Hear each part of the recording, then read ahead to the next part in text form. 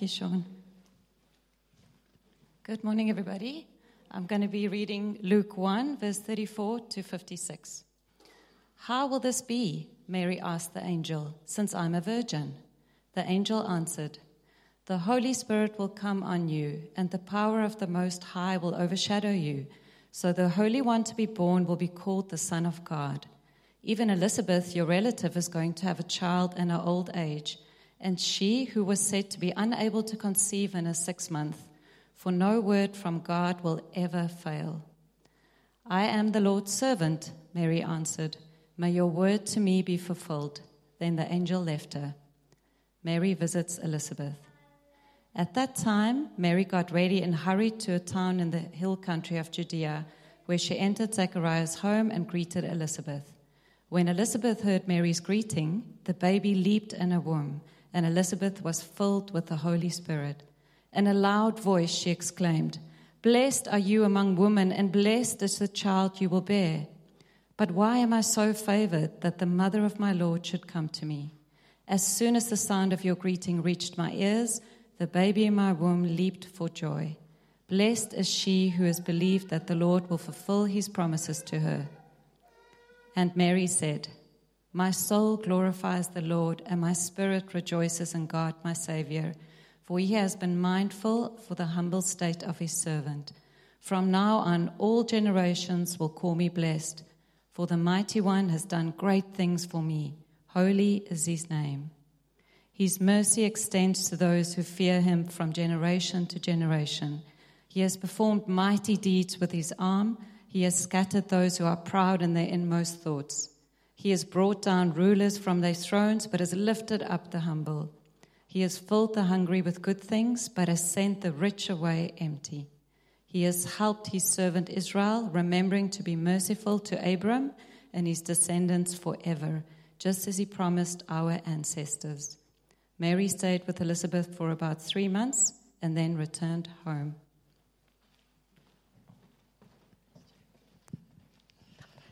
Thank you, Jen. Good morning, everybody. I so love that reading and that story of these two family members. We're trying to work out, it's unclear whether they were cousins or whether they were auntie and niece. But what a lovely prayer that Shane prayed. Hey, so helpful. Thanks, Shane, to look back on this year and just the amount of, I suppose, content that we've covered, but also the content that we've covered is a reminder of what God has been up to in our family and our church. Yeah, so we're Nikki and Roger, husband and wife and husband, respectively, and have the amazing privilege of being able to speak this morning and to look at what it means to be a grateful people. We've sort of called this a Thanksgiving Sunday. This is so close to you. This is allowed because she's my wife. Can I get a kiss while I'm there? No, you can't. Okay. Why not? I don't know. It feels wrong on this day. Unbelievable. We'll talk about this later. Can One get a less kiss thing at the to end be if you do grateful your for. right points. Okay, Yeah. okay. We divide our sections. We say who's going to say what, but he's so used to being up here than me that we'll go through it, and I've remembered some great story that illustrates a point. And we go through it, and then he starts telling the story, and I'm like, well, that's my point, and that's my story. So if you see me standing here totally blank, it means that he just said what I planned to say. Okay. Blue as you, black as me. There you go. You can see here. So we're going to be giving some thanks today. And actually, at the end of this meeting, we're going to be having a gap where we're going to listen to a few people who are going to come onto the stage and give some thanks to God. But we're actually wanting to also have a short gap where maybe you have looked back on this year and something starts to bubble to the surface. And we're going to be standing on that sort of mezzanine level over there, and sort of midway through the last song that we sing, we're going to give a gap. If you want to line up and just share for 20 seconds one thing you're thankful to God for, it's going to be a gap for us to do that. It's going to be tight, but we are going to walk out of this space having taught ourselves the amazing practice, the amazing gift of gratitude. And so our prayer for this morning is that we learn the skill of gratitude. And something we realized is that there's kind of two types of gratitude as you look. There's gratitude with a grudge, which is the cultural thing, because I'm going to remind you here that even scientifically, gratitude is important for our biology, for our physiology. If you're a grateful person, there are benefits to it. But there's a different kind of gratitude that we're shooting for this morning. It's called gratitude that grows the soul. That's the kind of gratitude we want to grow in as a community. We want you to grow in. It's a gratitude that has no hooks. It's a gratitude that isn't kind of superstitious, that's saying, I'll be grateful so that I get the offshoot benefits of it. It's a gratitude that gets the benefits, but from a much deeper place. Berkeley University did a study on gratitude, and interestingly, most studies are done to people who are generally healthy and have mental health, but they did a study with people who weren't fully mentally healthy and were struggling through mental health issues, and this is what they found. Those who wrote gratitude letters, they got everyone to write gratitude letters every week. Those who wrote gratitude letters reported significantly better mental health for 4 weeks and 12 weeks after their writing exercise ended. This suggests that gratitude writing can be beneficial not just for the healthy, well-adjusted individuals, but for those who struggle with mental health concerns. In fact, it seems practicing gratitude on top of receiving psychological counseling carries greater benefits than counseling alone. They went on to say that there are a whole bunch of other potential offshoot benefits of just being grateful. They said gratitude can unshackle us from toxic emotions, which many of us struggle with. Gratitude helps even if you don't share it. So if you just have a gratitude inside of you, it can be really helpful. Gratitude's benefits take time. And then they also said that gratitude has lasting effects on the brain. That's fascinating. And another study that we read that we thought was, or that we heard of, that we thought was really interesting was a study that was done over Thanksgiving time in America. And they looked at areas, American states, where political parties had made extra effort on using social media to ingrain their partisan views in those states. And they found that two things happened over those Thanksgiving dinners in the states that had happened. The first thing was that the Thanksgiving dinners in those areas ended sooner. Time of Thanksgiving with your family was shortened in those areas. And secondly, people of opposing views interacted less in those states. So seeing this kind of our ability to express gratitude lessening somewhat because of the society that we live in. So you're saying, just to clarify, you're saying that wherever they polarized people, went left, right. Yes. And they made people feel more left or more right, more Democrat, more Republican, those Thanksgiving dinners ended quicker because they were cagey towards each other. And people, just less and less people who believe different things politically actually engaged at all, which is quite crazy. We lived in a polarized world, which is toxic to our ability to express gratitude. But one of the dangers of knowing, and I think we all can kind of attest to the fact that we all agree that gratitude is so healthy for our mental health, for our physical health even spiritually, we know that gratitude is such an important thing. But one of the dangers is that because we know it's so important, we begrudgingly practice gratitude because we know that it's so important. And what can happen then is that we're not expressing real gratitude, but rather what Raj has called gratitude with a grudge. And not the kind of gratitude that grows the soul. So gratitude with a grudge, you might be asking, what is that? It's the kind of gratitude where you say, you know you should be thankful, and you say the right things. So it's when I see you at the beach and we talk about how grateful we are for the mountain. Like how lucky we are to have that mountain, hey? There it is. We have it on the stage even. We love the mountain so much. And we're so grateful the wind is not blowing today. I'm so grateful for my children. And, just all those things that we know we should say. But one level deeper than that, there's this gnawing feeling that bigger, more important, more consequential things in our lives we wish were different. Gratitude with a grudge is often quite surface level gratitude, where it's something deeper. Sometimes we're wishing that things were better or different. Gratitude says thanks, but without even knowing that we're saying it, we're telling God that we wish things were different and that He's possibly made a mistake. It's kind of like, sorry to interrupt, No, like that's okay. we treat gratitude with a grudge in a superstitious way. Yeah. If I'm grateful, then I will get the offshoot benefits. Yes. And we don't treat gratitude as a deep well of life. And that's why it's not sustainable as well, because we know we should do it. So we're trying to list the things. Here's all, we know we should list the 10 things we're grateful for. And possibly that's what a few of us have done. We know how important gratitude is. So we even went out and bought a gratitude journal or bought something. And every day we wrote down 10 things that we were grateful for. And guess what? Nothing happened. Nothing changed. And you said, I was grateful for all these things, but actually, did it change something? And it's actually because we were grateful for these things on the surface. We're in that we didn't address that gnawing feeling of wishing that actually more deeper, more consequential things are different. And that kind of gratitude, that surface level gratitude with a grudge, it doesn't have the power to change us and to grow our souls.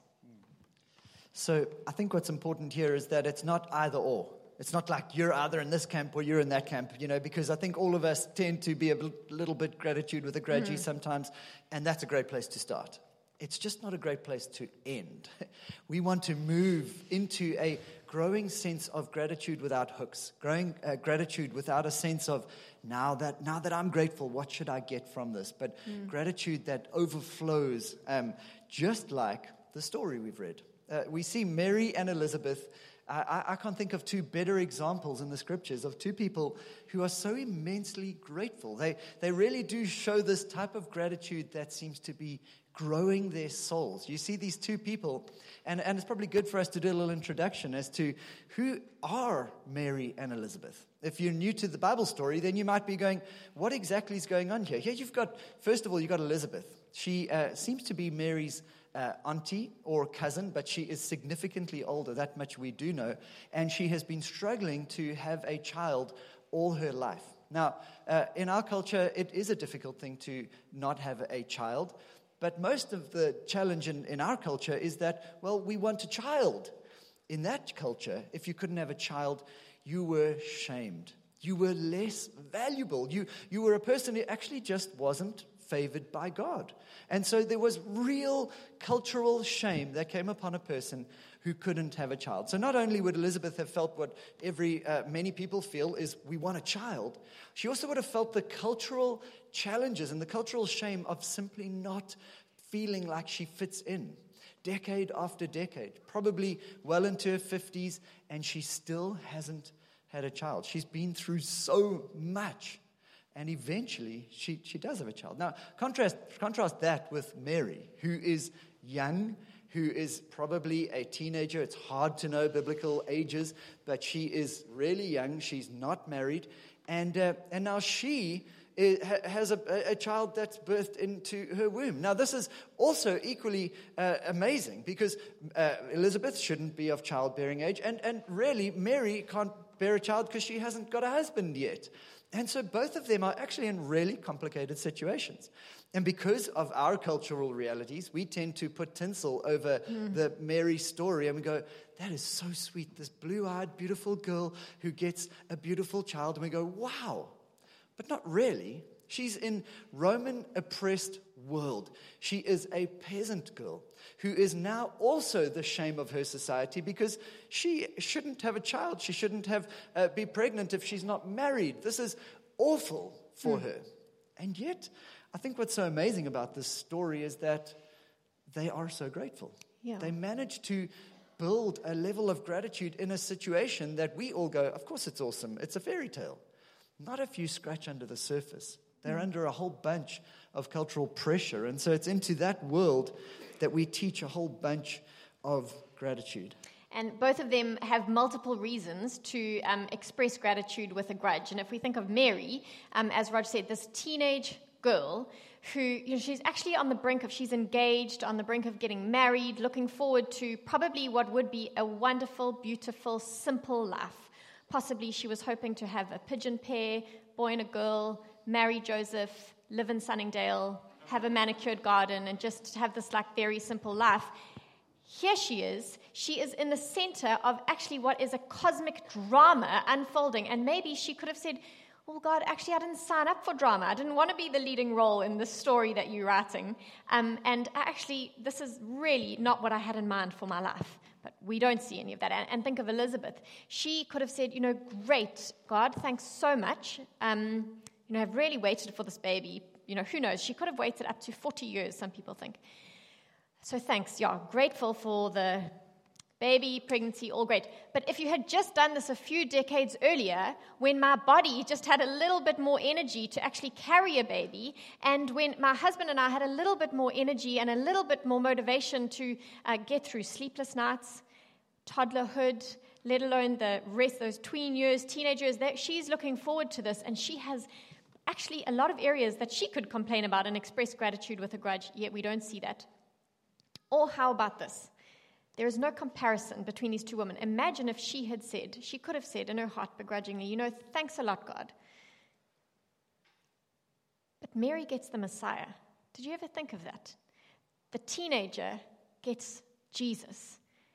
And she doesn't yet know she's got John the Baptist in her womb. She doesn't know what's going to come from this baby. She just knows she's pregnant. He is an amazing child and incredible promise and purpose on his life. But the teenager gets the Messiah, and she says, she could have thought to herself, I have waited for decades, and I've been faithful to you, and I've worshipped you, and I'm grateful. Great, I got a baby. But the teenager gets the Messiah. Yet we have little trace of gratitude with a grudge in either of these women. They are true examples of real gratitude that deepens the soul, and that grows the soul and deepens their joy and their contentment and their ability to celebrate with one another. So let's look at it for a moment. What clues can we find at how they have this gratitude that grows them? And the first thing that we notice is that they delight in God's ways over their own desires. One of the most famous sentences that Mary says in this passage that Jen read is in verse 38, where the angel comes to her and he says, you are going to give birth to heaven and earth's true king. And she says in verse 38, I am the Lord's servant. Mary answered, may your word to me be fulfilled. What remarkable trust, amazing trust. If God has said it, it must be best. And kind of the picture that we were thinking of when we were reading this portion of Scripture is that their delight in God's ways is almost like electric doors that just open up for them to step into that gratitude that grows the soul and kind of the space of wonder that they're able to be in. They didn't wish, both Mary and Elizabeth, they don't wish that it was different or better. They thanked God for how he was powerfully at work in their lives and in the world. And their first instinct is to look at God rather than to look at the gaps. And there were gaps in both of their stories, but they didn't focus on the gaps. They looked at God and they worship him in a very true expression of worship, not just like a song that we've had this morning, but like a heart attitude of worship. It's now blue. You may go. I'm joking. There we go. So they delight in God's ways, which is just expanding their souls. There's a sense of contentment. And you think of how much the New Testament talks about contentment. That we long for contentment, but we don't always know the route through to it. And really what we're learning here is the road to contentment through gratitude. The other key that you pick up here is that they reject comparison. They reject comparison. I kind of was wondering if this is appropriate or not, but none of them sort of look at each other and their first impressions are like, oh, you're carrying better than me, girl, or anything like that. There's not this sense That's of... how all pregnant women speak. I wish the weight had gone where it went for you in this thing. There isn't that at all. There's none of this sense of, you got and I didn't. There is this amazing sense of mutual celebration. What you got is God's gift to you, and what I got is God's gift to me. And I am not going to compare what God's doing. I am only going to do everything I can to celebrate what God is doing with you. I think of how it says in verse 41, when Elizabeth heard Mary's greeting, the baby leapt in her womb, and Elizabeth was filled with the Spirit. In a loud voice she exclaimed, blessed are you among women, and blessed is the child you'll bear. But why am I so favored that the mother of my Lord should come to me? Wow. Her great auntie is just delighted and going, oh my gosh, why would I get to be with you? And how can we get to celebrate this amazing journey? She just has such an overflowing sense of gratitude towards God. And I just love it. And guys, we're not off the hook here, by the way. That analogy sort of makes us think, but comparison is one of the male's biggest challenges. I think it's human, actually. We all have a way of comparing across to one another. When we started our life group this year, I when the guys were gathering together, I said, what are the big challenges that we're facing this year? And we rattled off about 5 or 6, and then we buttoned it down to 2 or 3. Number 1, comparison. Wow. We spend a lot of our lives as men. It's not always conscious, by the way. We don't always go, oh my gosh, that guy, he looks like he earns more than me, and I wish I got as much as him. Sometimes it is that obvious. But so often, it's the subconscious background narrative that just looks and just keeps on weighing oneself up against what other people have done, achieved, are able to do, are capable of, whatever it may be. There is a subtle comparison that basically leaves the soul shrinking. Less and less life, less and less energy. And Elizabeth and Mary model something so radical in that they basically delight in each other's God story. They find themselves able to say, what God is doing with you, fantastic. What God is doing with me, fantastic. And I will not spend most of my energy comparing our stories as much as I will do my best to blow wind in the sails of your God story. That's awesome. We also notice when we're reading this portion of Scripture, and it's maybe because of our bias towards how much we love community and meaningful relationships, but we noticed how these 2 women, they grow in gratitude in community, and they express their gratitude to God with each other. Notice how Mary, she comes into Elizabeth's home, and Elizabeth is hosting her in her home, and it's with each other that they express this incredible gratitude to God for what he's doing in their lives. And even more so than that, there is this older woman, Elizabeth, who welcomes Mary into her home. She's filled with the Holy Spirit, and she prophesies what is going on in Mary's life. She speaks over this younger girl, basically, what she sees happening in her life and what God is doing. And only then does Mary do her, they call it the Magnificat, that poem, that song of Mary's, my soul will exult in the Lord, for he has remembered me, and all those things, blessed from generation to generation. It's after Elizabeth has said, who am I? Why would I be so blessed that the mother of the Messiah would come, of my Lord, she said, the mother of my Lord would come into my home. So she speaks with her mouth what she sees God doing in Mary's life, and that stirs up such intense gratitude in Mary that Mary erupts with this song.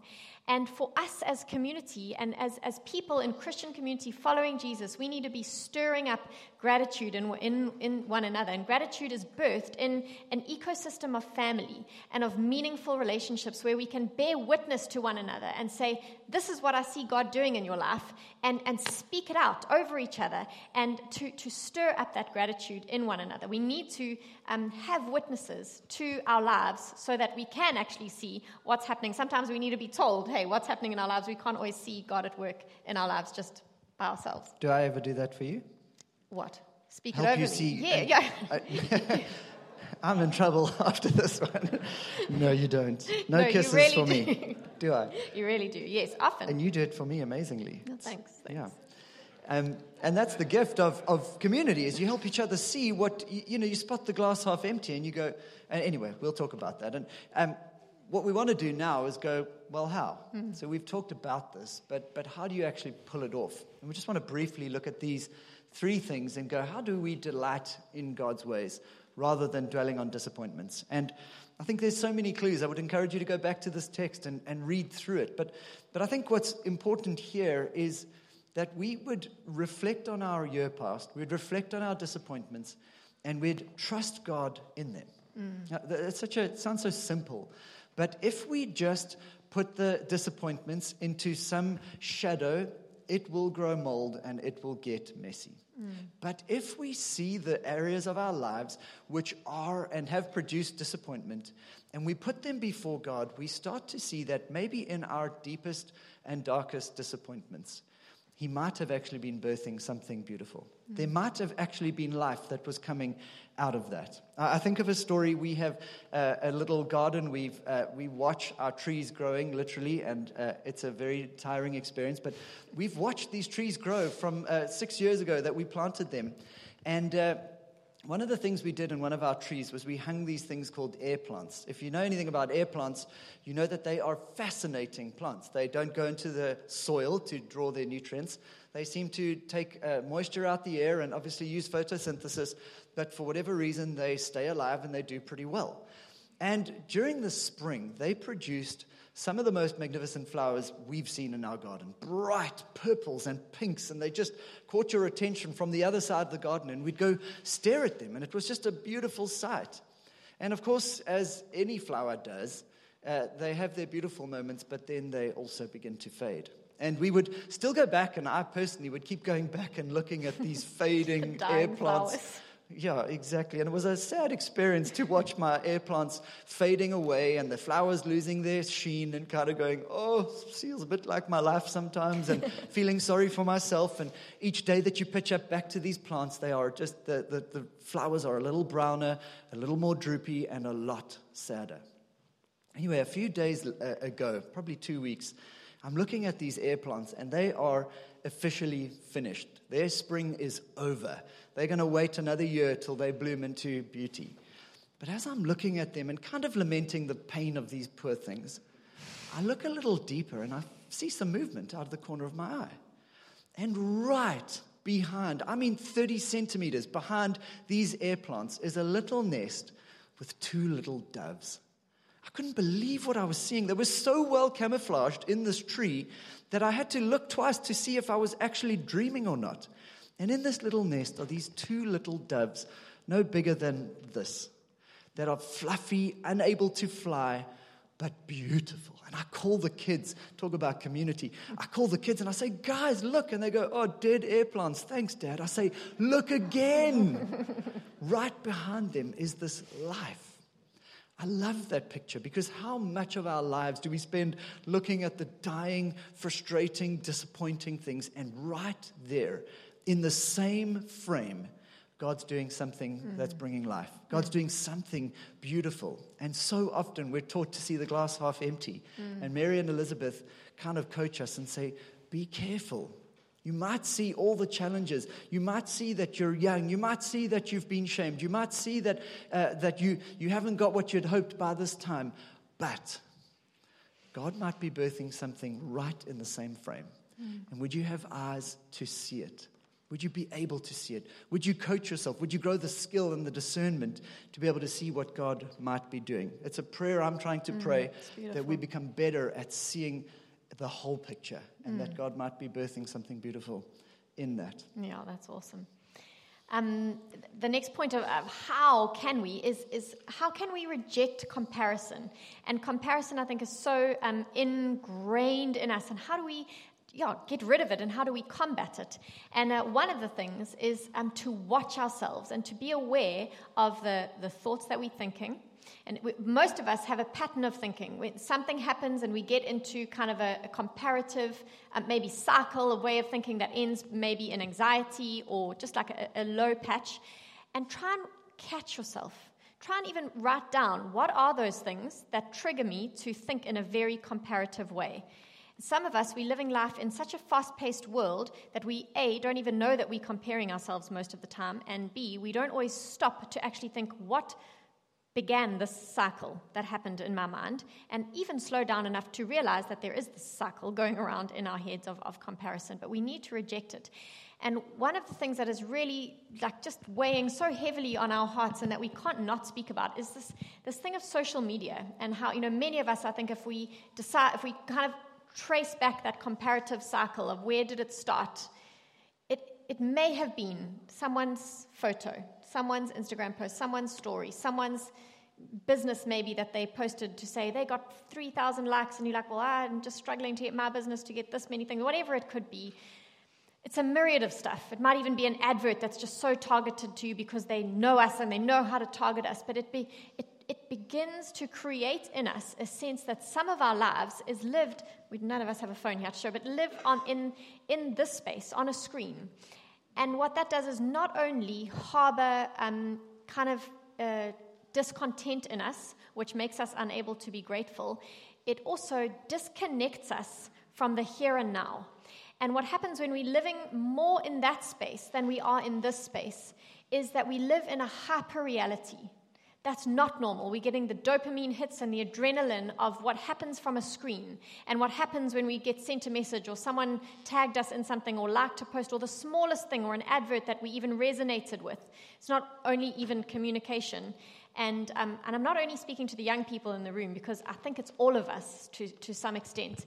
And we live then in this the kind of tension of hyper-reality. That's not normal. But then what happens is the here and now becomes a little bit stale. And it becomes a little bit bland. And we're not getting a dopamine hit from seeing another person face to face and having a normal conversation and saying thank you to the person who's in front of us and saying and enjoy your coffee to the person that you gave it to if you're in the cafe over there. But just to disconnect a little bit. Let's monitor that stuff. Looking into 2022, if we can kind of just keep the reins on social media for our own hearts, I think that our comparison can be largely rejected.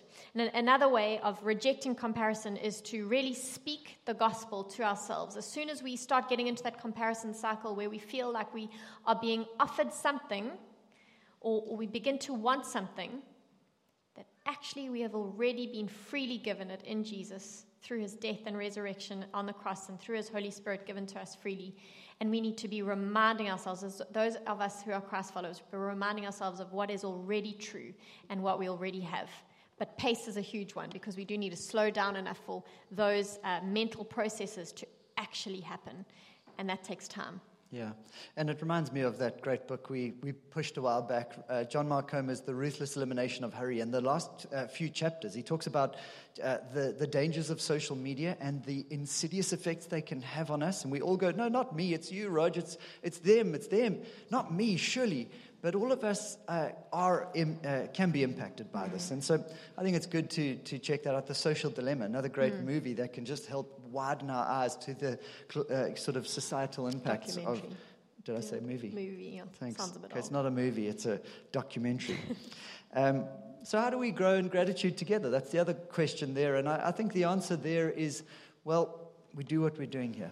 We do community. We get together. We become a people who remind each other of God's story. I love the story of Barnabas. I love the story of how he comes in and everyone's going, no, Paul's not an apostle. We don't trust him. He used to be killing the Christians. And Barnabas comes in and he says, I've seen something different. I love how Mary and Elizabeth spur each other on and say, look what is happening. This is amazing. And they tell the God story to each other. And whether it's in marriage, whether it's in friendship, whether it's in families, we need to be the kind of people who are telling the God story, who are spotting right behind the dying flowers those little signs of life, who are seeing what God is up to. And sometimes we can't see it in our own lives. And this is really important to understand. The point of God giving us community is he's trying to say you can't see everything. Our culture says you are your own person and you can become your own person. You can do it alone, just believe it. And Jesus says, don't believe that for a second. You can't do it alone. And you need others to help you to see what you can't see, to see your blind spots, but to see your God story. Because there are others who are going to be able to spot it and they're going to be able to call it out of you. And we need to be finding ourselves in those environments like life groups and like Sundays and friendships that are developing to the point that people know our lives and they go, I see right behind that dying flower a God story. Life is coming in and through you. And so that's what we're going to do today. We're going to hear some stories, hear some moments of gratitude, just short little snippets of people who are grateful to God. And we are going to enjoy just soaking in a season of gratitude and moving from potentially or less a person who has gratitude with a grudge to increasingly becoming a person who has gratitude that grows the soul. And so you guys know who you are, who we've kind of asked and prepped. If you could come up on the stage, and the band are going to come join us. And whilst they're doing that, I'm going to brief you, because you might have your own sense of wanting to just say thank you to God. Then what we're going to do is we're going to hear these stories. Then the band are going to lead us in a bit of a song. Then I'm going to be just on that little platform right there. And if you would like to just say a quick thank you, come a bit closer, guys. If you'd like to say a quick thank you to God for something he's done. We're asking you to please discipline yourself. We can't have the context and the background story. We just need to have this sentence, I'm grateful to God for. And you finish that with a sentence or two. And we just want to hear something of the God story that he's been doing in our lives. So should we start with Claire? I'm not left-handed, but I thought I'd go this way, and then we'll get to you guys next. Yeah, so in Psalm 23, when it says that surely goodness and mercy shall follow me, another version says pursue me. And I think I'm so grateful this year that God has pursued me so relentlessly. He just has not given up on me, and he loved me too much to leave me as I am. And there's the psalm that talks about how I just feel like he's taken me out of a pit and he has set my feet upon a rock and he has put a new song in my mouth, and I'm so grateful. And I think the song says it so beautifully, the overwhelming, never-ending, reckless love of God. It chases me down, fights till I'm found, and it leaves the 99. And I couldn't earn it and I don't deserve it. Still, he gives himself away. The overwhelming, never-ending, reckless love of God is what I'm grateful for.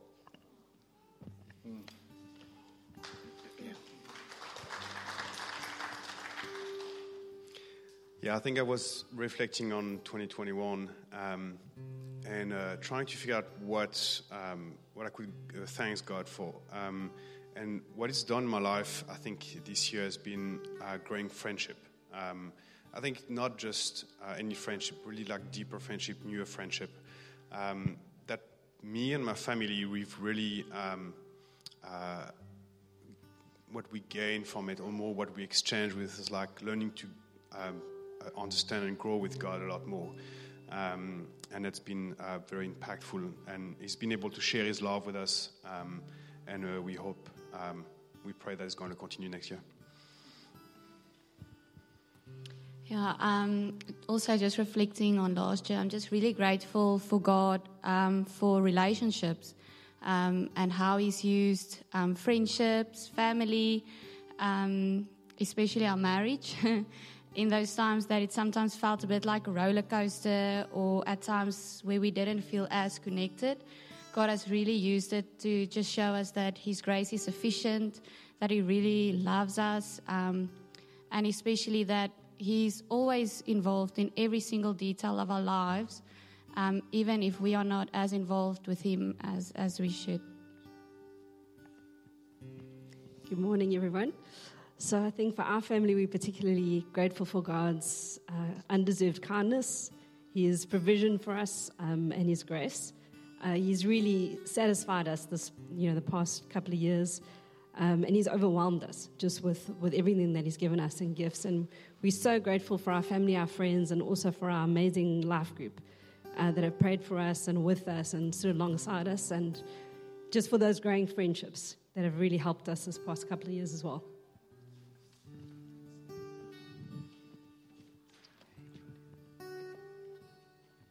So I wrote a poem on what I'm thankful for. What I'm thankful for. I'm thankful for all he's done. I am thankful that you could come. I am thankful for what is true. I am thankful for all of you. I am thankful that I am breathing. I am so glad that none of you are leaving.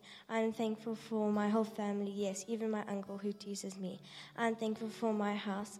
I am thankful for even a little mouse. I am thankful for tea, and I'm thankful for coffee. I'm thankful to be me, and I'm thankful for my personality. I'm thankful for everything, and now to say amen, and that is my ending. Well done.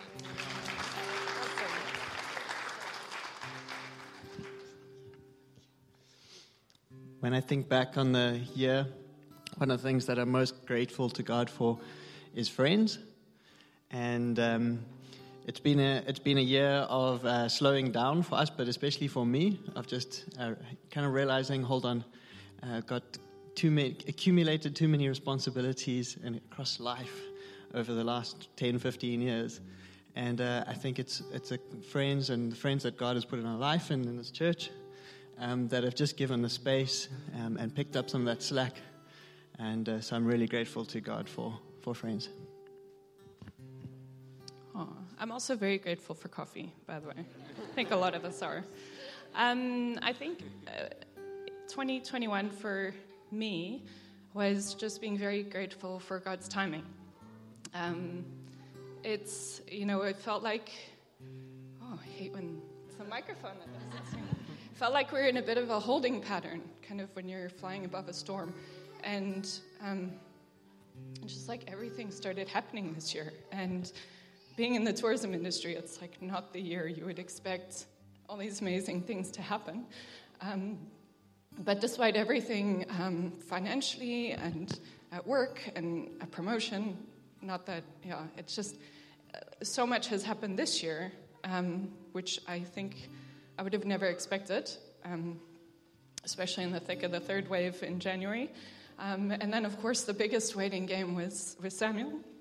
So having him come home was amazing. And I think also not having to travel 8 weeks out of the year now because of COVID, I guess, is the silver lining. Can we stand together?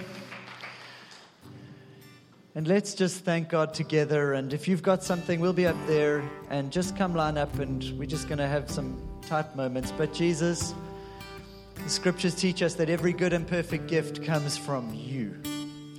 We don't generate good things. You bring them to us, even sometimes disguised in difficult circumstances. And I pray that even as we sing now, that you would help us to move from decreasing levels of begrudging gratitude to increasing levels of gratitude that reflects the Marys, the Elizabeths, those who see you for what you're doing, see the wonderful work that you are doing in our lives, God, and that we become a people increasingly content, not because of what we've got, but because of what you've done. We love you, Jesus. Receive our gratitude even as we sing. Thanks, everybody.